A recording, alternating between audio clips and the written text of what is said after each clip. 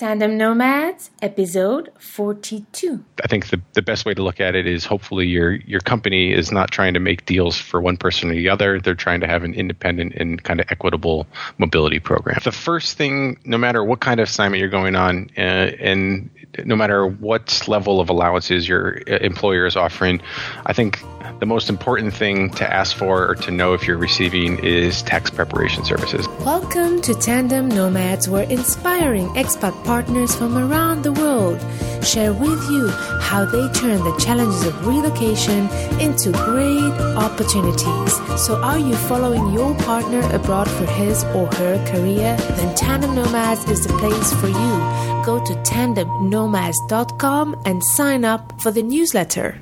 Hello, Nomad Nation. Our guest today is Jeremy Piccoli, and I'm very much looking forward to our chat today as he has some great insights to share with us as a male training spouse, but also as a professional who helps companies plan expat packages for their employees. So, Jeremy, are you ready for the ride? Mount up, let's ride. Wonderful. Jeremy Piccoli comes from the US and is now an expat partner living in Basel, Switzerland. He used to work for an international assignment services group of PricewaterhouseCoopers in Boston before he joined the company Air Inc. as a tax manager, providing tax data and consulting to multinational companies. When his wife was offered an opportunity to move to Switzerland for a 1 or 2 years assignment, Jeremy managed to negotiate with his employer to work from Basel, which came with the added benefit of servicing their European client base from the same time zone. So the Air Inc. company is specialized in providing housing, cost of living, hardship, tax, and other global mobility data and advisory services to multinational companies. Jeremy, I would love to discuss and have your expertise here in Tandem Nomads. But before, I'm also very intrigued with your expat partner journey. Tell us briefly, what was your first reaction when your wife came to you with this opportunity to move to Switzerland? Yeah, I was ecstatic. I mean, at that point, I had been involved with global mobility for about 8 years, but had never studied abroad or been an expat myself. So it really gave me an opportunity to apply my work life to moving us to a new country. At the same time, I was a little nervous about the potential impact of the move. I'd be working remotely. I have been working here remotely in Basel. It has its own set of challenges.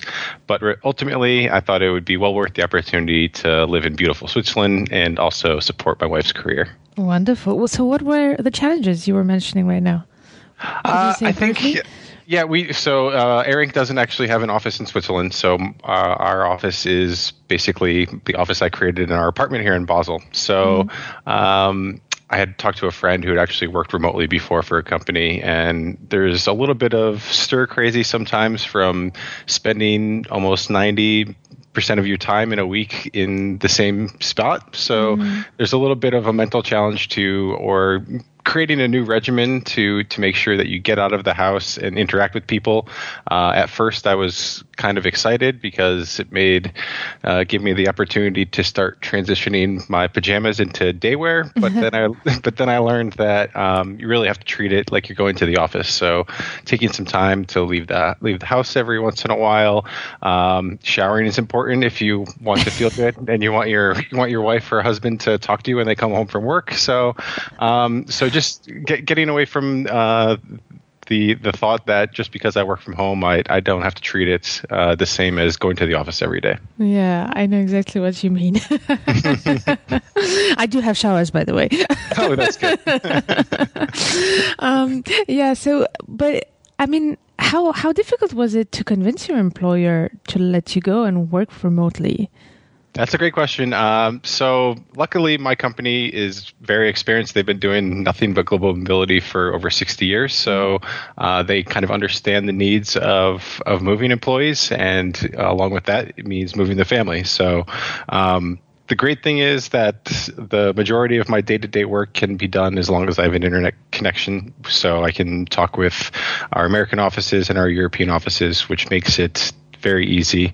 And they were just supremely supportive of making sure that I could still help out the company, and also having the added benefit of our tax team was primarily located in the U.S. So now we're kind of spread out a little bit more over our European clients. So they've been incredibly generous, and I've been thankful for that because without that, I don't know that if we would have been able to make the move. So I'm very, very thankful. That's great. Yeah. I discovered you through a great blog post that you wrote on Air Inc. Blog page, and I will share the link of this blog post if it's okay with you on this episode page. Of course. Mm-hmm. And among all the information you shared about your experience, one thing really attracted my attention is when you mentioned that the American Women's Club in Basel rejected your application and that you were planning on creating the American Men's Club because of that. So you're not the first male expat partner that here had issues getting accepted, not integrating, but being accepted within female expat groups. Why do you think this is such an issue to some women's group to integrate men among them? So personally, from my perspective, I don't think it's that big of an issue. In my blog post, I mentioned it more to show the hopefully shifting paradigm of trailing spouses. So more and more men are the trailing spouses, where I think maybe 10, 20, 30 years ago, it was traditionally considered a non-working wife going along, probably bringing the family if they have one. And we're in year 2016, and family dynamics are changing, so that's not always the case anymore. So the what I wrote in my blog post was kind of a little bit cheeky, but when I inquired, it wasn't a formal application. I just called and I was wondering, hey, have you in the past or do you right now have any men in the group? And they were supremely polite. They just said they don't accept men formally, but a large number of their gatherings and events, which they do charity, they do book clubs, they do a lot of great things, are for friends and family of the group. So it's not just for women. Mm-hmm. At the time, I was more curious than seriously wanted to join because the last thing I wanted to be was an interloper or one of those crazy men's rights activists that try to force their way into women's clubs on dubious or fallacious grounds of discrimination, which wasn't the case at all. Okay. And particularly in Switzerland, where so many of the careers are in the field of science, technology, engineering, mathematics, STEM, where women are severely underrepresented, and also due to the fact that the last canton in Switzerland didn't grant women's voting rights until 1991. Yeah. So I didn't want to be someone who made anyone feel uncomfortable. At the same time, I think we probably have a few common interests, but I wouldn't be able to bring a lot to the table for the professional women that are working in Switzerland or raising a family. Yeah. And I didn't want to kind of ruin any of the dynamic that they've built up over the years. So that joke was in the blog post, but it was more of a quip than a serious gripe with anything. I see. It's good that you bring it up then. Yeah. So did you end up creating the men's club? I didn't end up going through with it. I'm pretty busy with work and traveling. We pretty much travel every week. And since we're actually planning on returning to the U.S. sometime this year, I didn't really think I could put the time and effort into making it a worthwhile endeavor. Plus, anytime you have something called a men's group, it sounds simultaneously nefarious and vulgar. So I didn't want that kind of stigma either. But I've been able to meet a lot of great people, not just Americans, around Switzerland. So I think it was more about my initial. I was here for the first 2 weeks. I was spending almost all my time in the apartment. I didn't really know anyone. My wife was meeting all of her new coworkers. So it was more kind of just something to try to meet new people at the time, and it was just kind of an interesting story that I tell every once in a while. It is. It's fun. Actually, you did say something very important in that blog post. The importance, I mean, many other points, but but one of them is how important it is to try to meet with people and find groups. And I guess this is why you approached the Women's Club, American Women's Club, is because you were looking for opportunities to meet with people in order to get out of the house and start interacting with.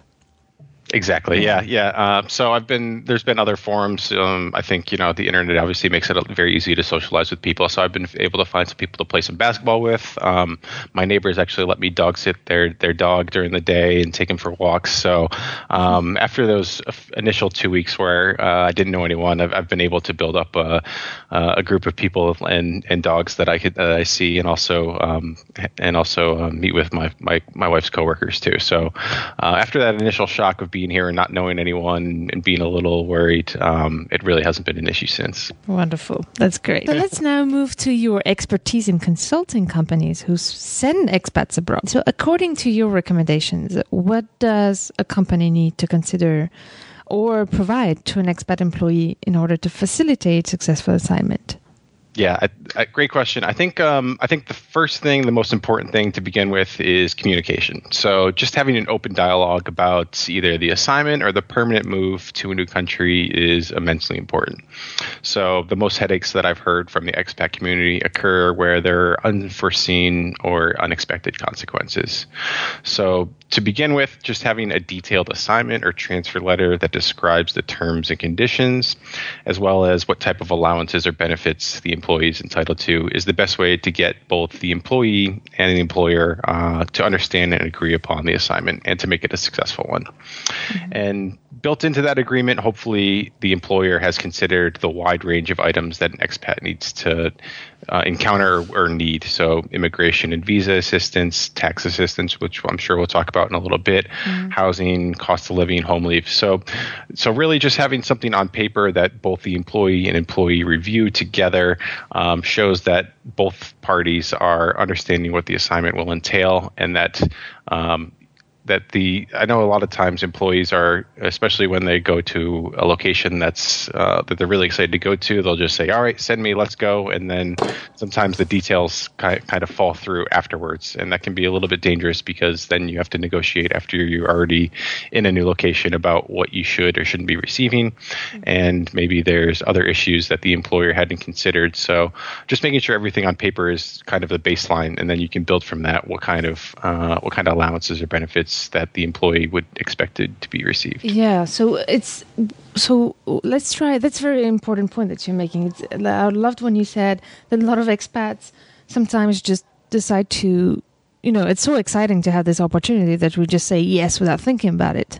And I guess, should we ask our employer to first submit us with this agreement before saying yes? Or should we say yes and then discuss the agreement? Yeah, I would think the agreement comes first before agreeing to anything. It's usually something that's it's some sort of a legal document that can be held. I mean, not that expats go to court all that often against their employer, but it's something in writing to just kind of make sure that all parties are involved to understand.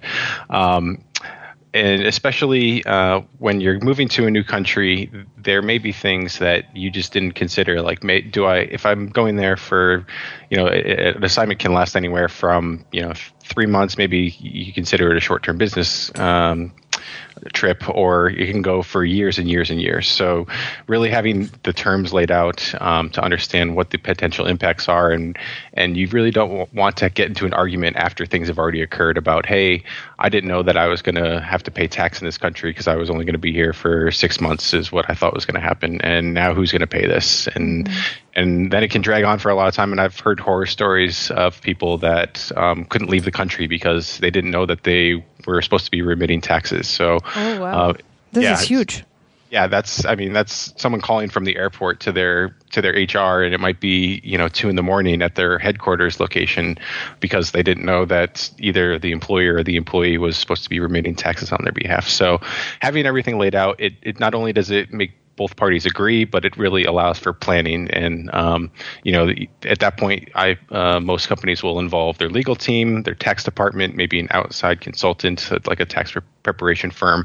So really, once you have all the professionals looking at it, you know that you're in good hands and that you'll hopefully have a successful assignment. Okay, thank you for bringing that. A very important point. So always make sure that we know all what it takes to become an expat in another country. So what does it take, actually? What are the things we should look at carefully in an agreement when we accept a job opportunity abroad?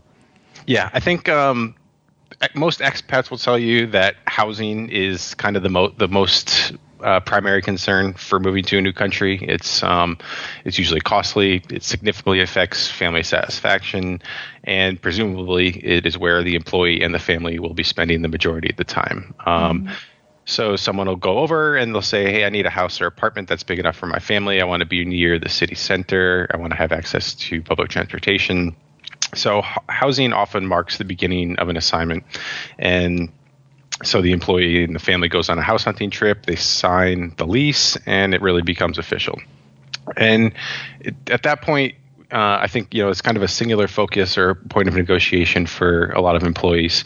And, the traditional expat assignment would be, and this isn't necessarily true for all expats, but traditionally the employer would say, hey, we're going to pay for your housing in the host country, and we'll deduct from that amount what we think you would have paid on a home basis. And that might change whether or not you still maintain a home in the home country. So there's a lot of considerations to be made, but housing is usually the thing that's most visible. You're going home to it, you're living in it, you're sleeping in it, your family's in it.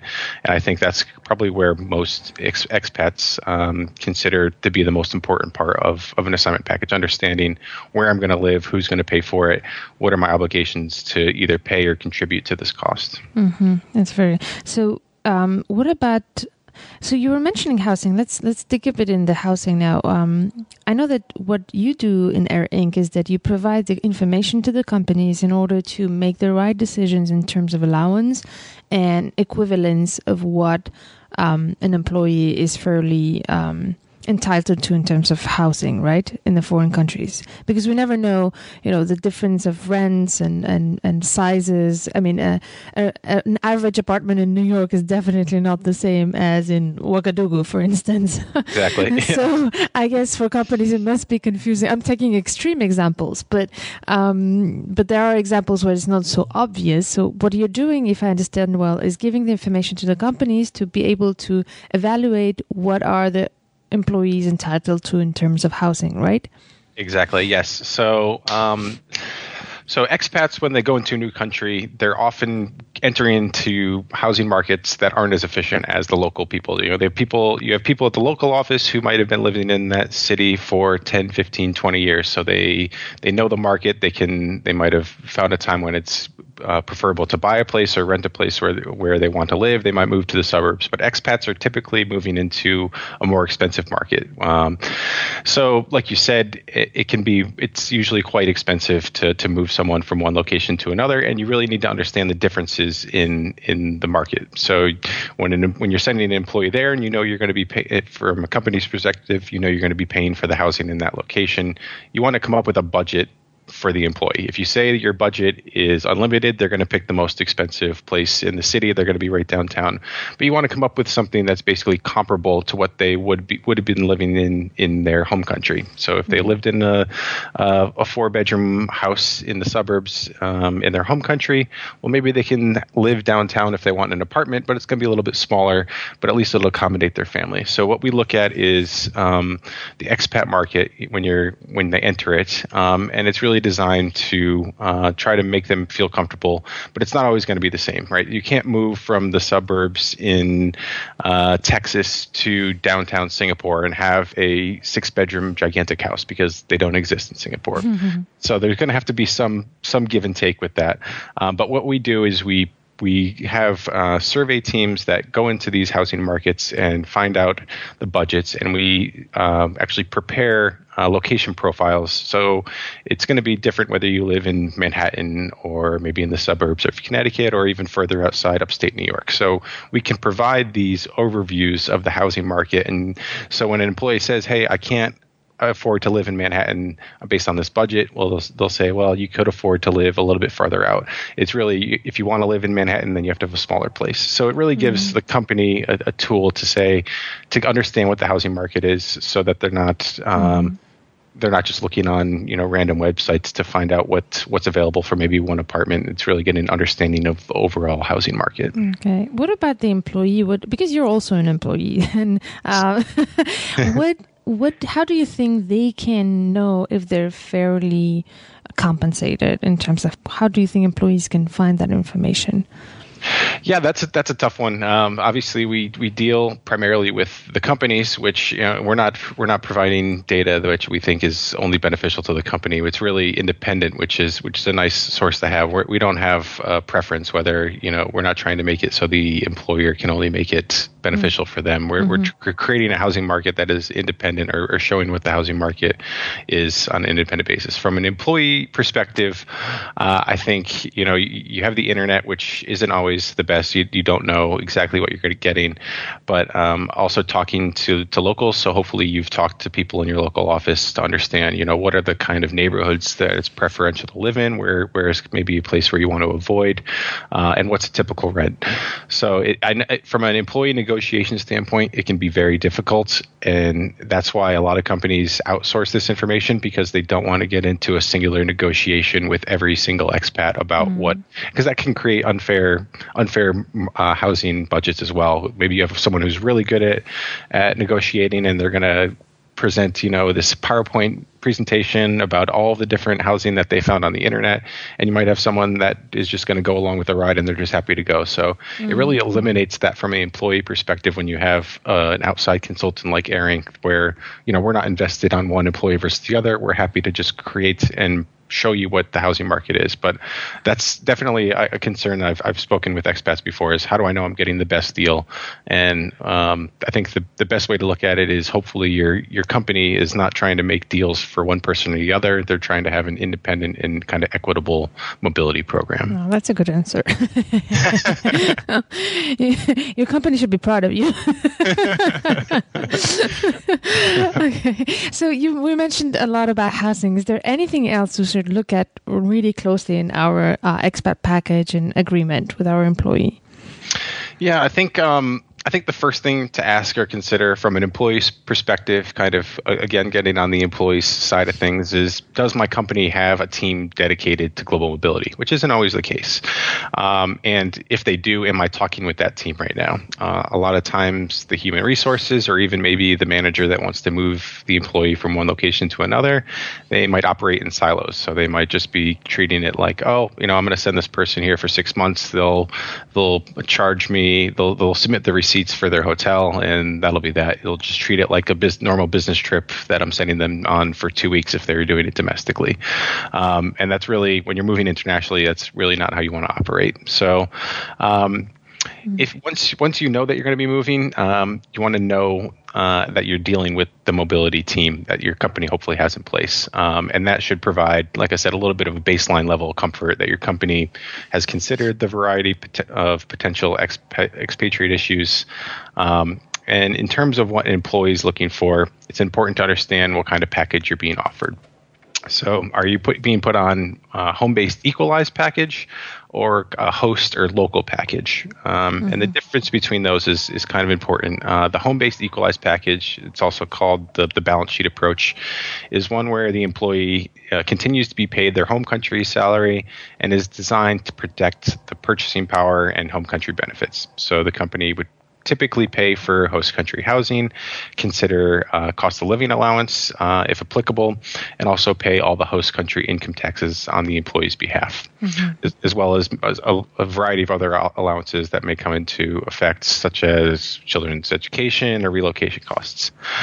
So this is the most generous and also costly type of expatriate assignment. So let me try to rephrase this just a bit to make sure I understand well. And then we do all. This is the home-based, how did you call it? Balance sheet approach, right? Yes. Where basically we keep our salary from home, and on top of that is added by the company all the extras to compensate the level of life that we had back home. Exactly. Like the schooling would be paid by the company, an extra allowance would be given for if the country's expenses are higher or something like that, right? Exactly, okay. Right. Okay. So part of that challenge is, you're still being paid in your home country's salary and currency, and then you have to be obviously buying things on a day-to-day basis, your groceries, your gasoline, your whatever else you might be spending at the grocery store or going to the movies, restaurants. You're going to be paying that in the local currency. So it's also subject to inflation and exchange rate variance. So that's also another thing that a company needs to consider. They can't just say, oh, well, you're on on your home country salary, and you'll just have to transfer your money over, and that'll be that. So it's another thing that my company also manages for companies to say, hey, the exchange rate is very volatile in this country. You might need to consider changing the allowances to make sure that the employee can still meet their day-to-day grocery and social needs. Okay, great. And what was the second then approach? Sure. The second approach is considered a host-based. So in that case, you're being paid a host salary. And within the host salary, obviously, you're no longer subject to exchange rates, and built into that host salary structure in that company, presumably, the employees that are being paid on that salary structure can afford to buy things at the grocery store. So it's a different type of program, and the employee in that case is then subject to host country taxes, and they no longer, it kind of severs the tie with the home country a little bit. And the reason companies do this is that it's a little bit less costly to the company. From an employee perspective, it can let me back up a little bit. From a home country, the reason it's so successful for global mobility, even though it's the most costly, is it kind of treats everyone on an even plane. You're always going to be paying, for the most part, what you would have been paying on a home country basis. For taxes, you're being held to your home country for cost of living. So it really makes things equal. You don't have to worry too much about what location you're going to. On a host-based package, you're really subject to differences between countries. So you might be going from a very low tax country, for example, Singapore, to a high tax country like Denmark. And then all of a sudden you're going from paying 20% taxes to over 50% taxes. And you might not be aware of that. So that's the situation where the host-based policy can be a little bit more difficult to implement. But the important thing for the employees to understand is what's my package, what am I being offered, and how is it different or the same from what I'm doing right now with my paycheck, how I'm spending my money. Mm-hmm. Very good points here. I'm going to try to back up a bit, especially regarding taxes, because that can have huge implications. What I understood so far, and correct me please if I'm wrong, is that if we go with a home-based tax, home-based type of contract, we're paying our taxes home, right? Or are we paying them in both countries, or how does it work? If it's the first scenario. Great question. So from a home-based situation, I'm going to kind of leave the U.S. out of it right now because it's unique. But from other third countries, it's in most cases, if you're going on a long-term assignment, so 3 to 5 years, in most cases, you're able to then break your home country residency, meaning you don't have to pay taxes in your home country anymore, which is nice.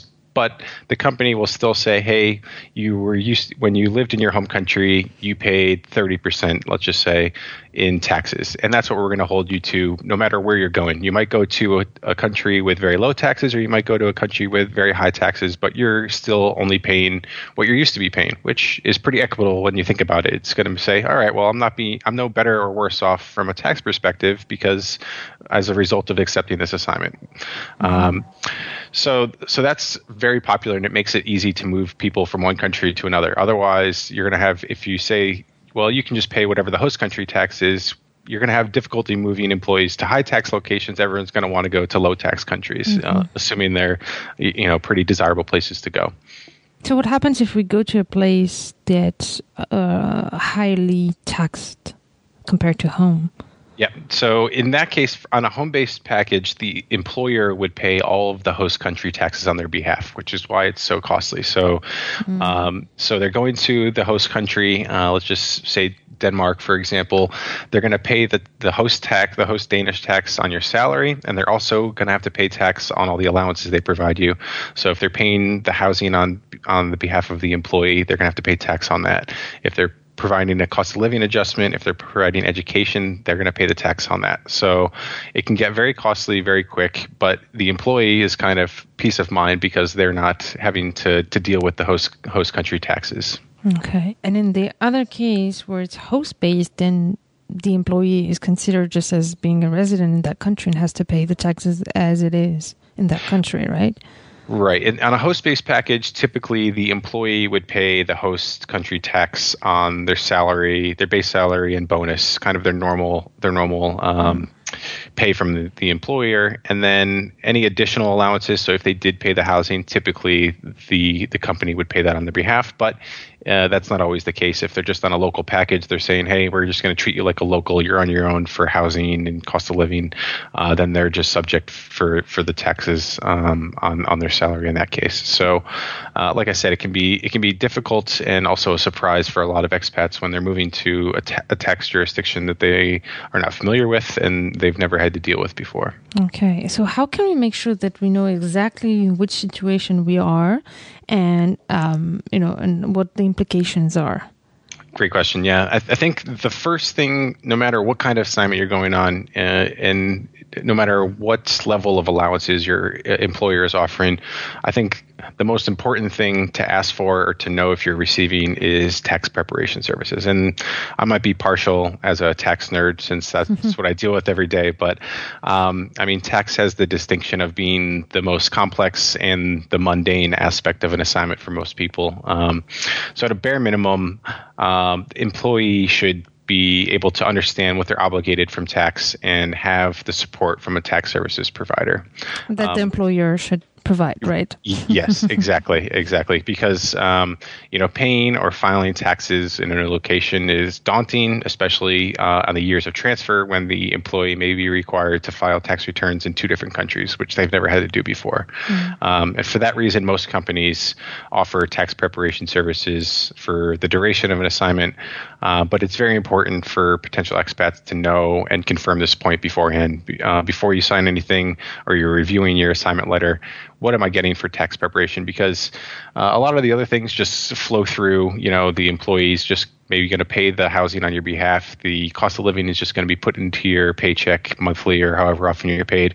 But the taxes sometimes aren't thought of until, you don't file your tax return until the year is actually over. So you might not even think about it till you're already there for 6, 12, 15 months. And at that point, it's too late. The taxes are already due. And what do I owe? How do I do this? So it's really something that I think is often overlooked, but it's a really important point to confirm because, and you don't want to be, the employee doesn't want to be responsible for filing their own taxes. Maybe they're very comfortable with filing their own taxes in their home country because they've been doing it for 5, 10, 20 years, but filing a tax return in a brand new country in a different language potentially is kind of overwhelming, and they're probably not qualified to know how to do it. So having the employer provide a tax preparation services from either one of the big 4 accounting firms or another professional local accounting firm, I think is something that every employee should look for when they're moving to a new country. Yeah, if there's one point out of this conversation I would try to remember is this one, how important it is to research, in which case we are,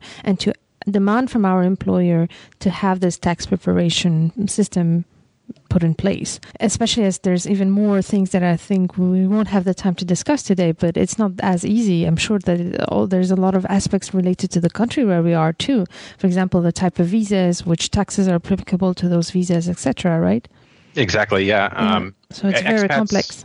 Expats are its own kind of niche area of tax that even if you find someone who's, been a tax accountant in that host country for 20, 30 years, maybe they haven't dealt with a lot of expats because they've just been dealing with locals, which aren't treated the same. It really makes a difference, like you said, which country you're coming from, how long you've been there, what visa you're on. So it's extremely important. And from a company standpoint, it's not that hard to negotiate for this, and it's a reason why most companies provide it, because it really, from a company's perspective, you want to have employees that are paying the right amount of tax. You don't want to have a kind of a bad corporate reputation in the country of having employees that are going into your country, you're sponsoring their visas, and they don't know what they're doing for taxes. Maybe they haven't been paying, and that really reflects poorly upon the company, which is why I think it's kind of standard for most companies. Hey, we're sending you here, no matter what other allowances we're providing for you. We know that taxes are such, an integral part of the assignment. We want you to have the correct professional support, especially since they're so complex. So, this is just a low cost for us to make sure that you're happy and successful in your assignment. Great. Thank you for bringing that up. So I would like now to talk a bit more of the expat partners situation regarding expat packages. I've seen some stats mentioning that 65% of failing expat assignments are attributed to spouses or partners' dissatisfaction with the new location. I don't know if you ever heard the stats. Yeah, we do a lot of surveys with our expats. I think a relic of the last generation of expats is the term "happy wife, happy life," which it's obviously changing as the paradigm shifts, but that sentiment kind of holds true. If the partner or family isn't happy, the assignment isn't going to be a success, right? Yeah. And the goal of an assignment from the company side is really to have the employee work in the new country for a fixed period of time, learn or impart certain skills, complete projects, and then return home after that's already complete, which is like why you said if you have a failed assignment, they have to leave before that occurs. It's really costly, and it's really frustrating for both the employee, the family, and the company. So that's why companies should and often do dedicate resources to help the family with the transition. So we're talking about language lessons, cultural training, professional training, work visa assistance, children's international schooling, home leave trips. So there's a lot of different things to try to make the family feel at home, which are important to make sure that the family is happy in the new location. How important is it for these companies, so far from your experience, to take care and consider the expat partners' needs? Yeah, that's a great question. I think it's a little bit of a delicate topic because companies are often limited or even apprehensive on asking anything about a spouse or child for privacy reasons. So you don't really you're not going to have someone from your human resources or mobility program asking, hey, what does your wife or husband need?